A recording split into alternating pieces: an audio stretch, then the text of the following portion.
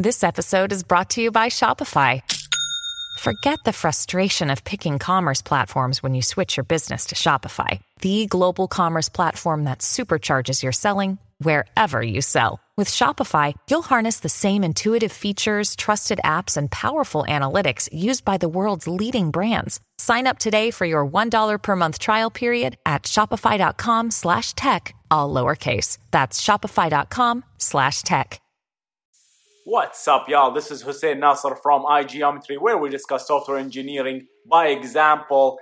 And this is our software talk, where we pick a topic, a software engineer topic, and we casually talk about it. All right, so in this topic, in this video, we will discuss the difference between a product engineer or product architect and a solutions engineer or a solutions architect. So what is the difference between the two roles? But before we start, if you're new to this channel, consider subscribing. We have a lot of series that we put there. We talk about software engineering. We talk about we have a lot of tutorials that we put out. I specialize in GIS technology, but I talk about software engineering in general. So check out the other content of this channel to become a better software engineer. With that, let's just jump into the video. All right, so product engineer versus solutions engineer. What are the difference between the two? Before we jump into that, we actually need, I think, to define what is a product and what is a solution, and that's, I think, where the confusion is where actually lies, and a lot of people confuse the two things, right? So a product and a solution are completely different things. They are related, but they're different. So, and based on that, we can actually define the roles of a product engineer or a solutions engineer or architect. You can just replace those roles with different developer, right? Architect. So a product in general is a software, essentially, or from a software perspective, is a software that you design and you build that solve a single problem, right? Examples: PostgreSQL, it's a product. Kafka, it's a product. PostgreSQL solves a problem of storage and retrieval and consistency and ACID in general, right? Atomicity, consistency, isolation. Check out the video here. What about ACID? Kafka, streaming services, right? How to stream messages, pops up, all that stuff, right? It's a product that solves a problem. Okay, but as a customer, if you think about a customer of an industry, right, the electric industry, right, the electric utilities or water utilities or government, right, they cannot just take Postgres and just plug it, right? They need to actually solve a problem, usually streamline an entire workflow. Can you see my hand? Yeah. Streamline entire workflow, make sure it's smooth. They need first to identify a problem in their business, right? It's business related, right? And then start plugging in different products to make up a solution, right? So that's what the solution is. A solution is essentially a product, could be one, right? Could be one product out of the box, could be a customization of a product, could be a configuration of a product, could be a set of different products together put into a solution and mashed up with their custom code that is written on top to make things work to, guess what? Solve a specific business industrial problem, right? For a given customers. So usually if you build a solution, it works for certain users, very specific users, right? So because you build it based on requirements, you build requirements from the user and you have to make those users happy. All right, so that's the difference. Product, solution. Make sense? Right? Hope you're clear. If you have any questions, ask me that there. But now comes to the roles. Who is a product engineer and who is a solution engineer? What's the difference between the two, right? A solution or a product engineer, right? Or a product architect, let's go will level higher. A product architect is that person who sits down and actually design, right, the product. So if I am the one who designed Postgres, that guy's so smart. I'm not closer. I'm not close to his intellect. But is that guy who sit down and then, or girl, right? Girl is sit down and then just decided to design this narrow thing. Like, I want a system or a product that does this, solves certain problem, very small problem usually, right? MongoDB is another product, right? So it solves certain different problems, right? So you sit down, that product architect will sit down and put all the architectural designs in that product and make sure it actually works, right? And he designs, basically she or he designs that product, puts that, okay, I want this to happen, I want this, I want these kind of thing to happen. I want, for example, the vacuum period to be this time because of before every single decision that the designer or the architect of the product makes will influence the actual final product, right? And this goes into iterative approach, right?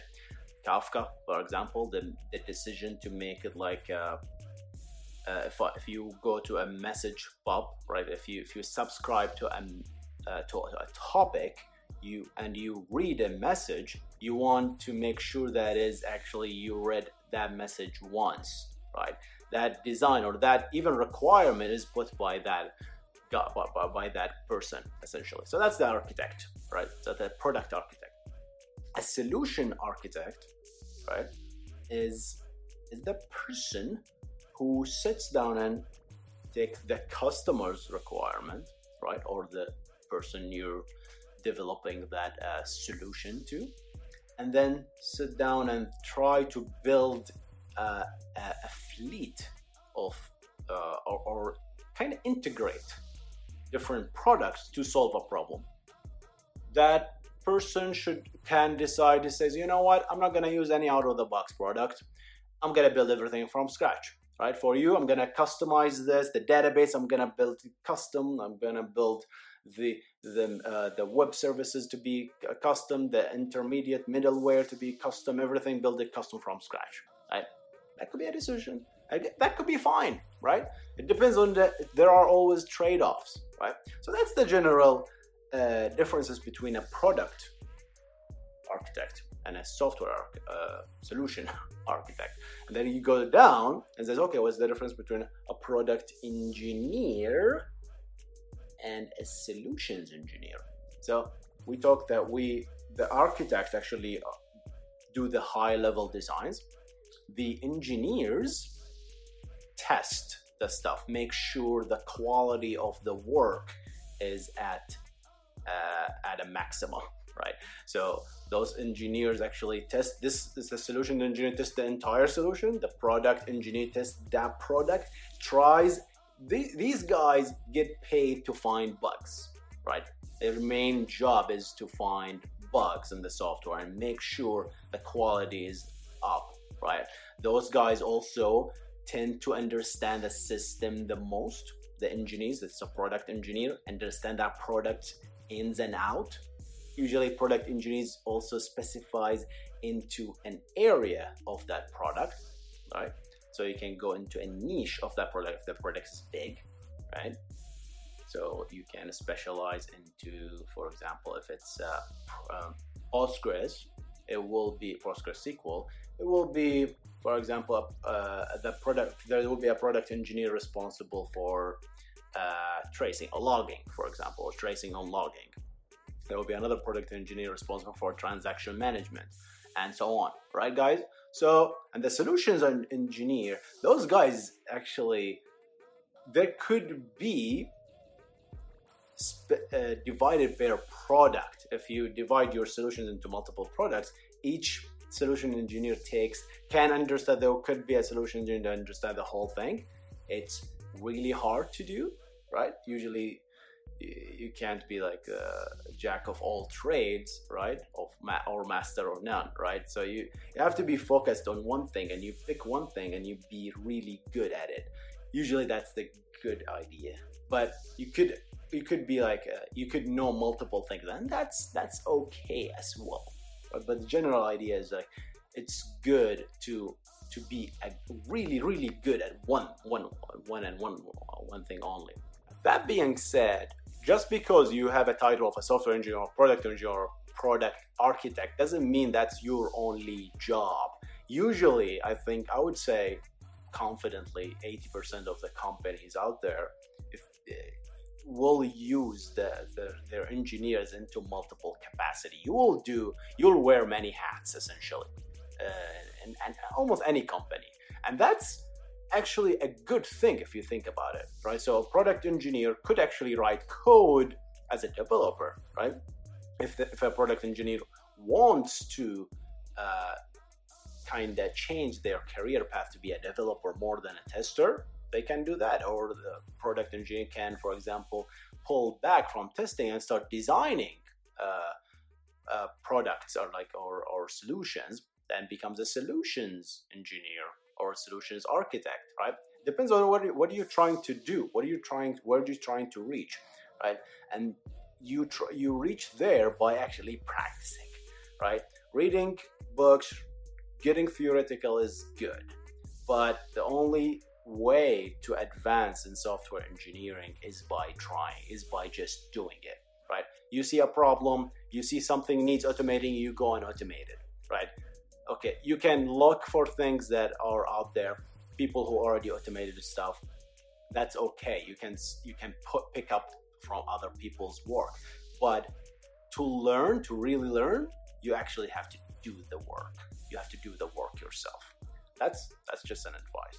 So, summary: a product engineer is the person who designs a product or a software that does one and only one thing, and it does it really well. And a solutions engineer is that engineer who pulls up together different products, right, from down to the database, the storage mechanism, to the middleware, down to the application, whether it's iOS app, mobile app, any mobile app really, Android, web, and it tries to basically complete the whole picture, right, to provide a service or a solution to a given customer. All right, guys, I hope you enjoyed this episode. Please subscribe if you like this video. Give it a like and comment if you have any questions, and I'm gonna see you in the next one. Stay awesome.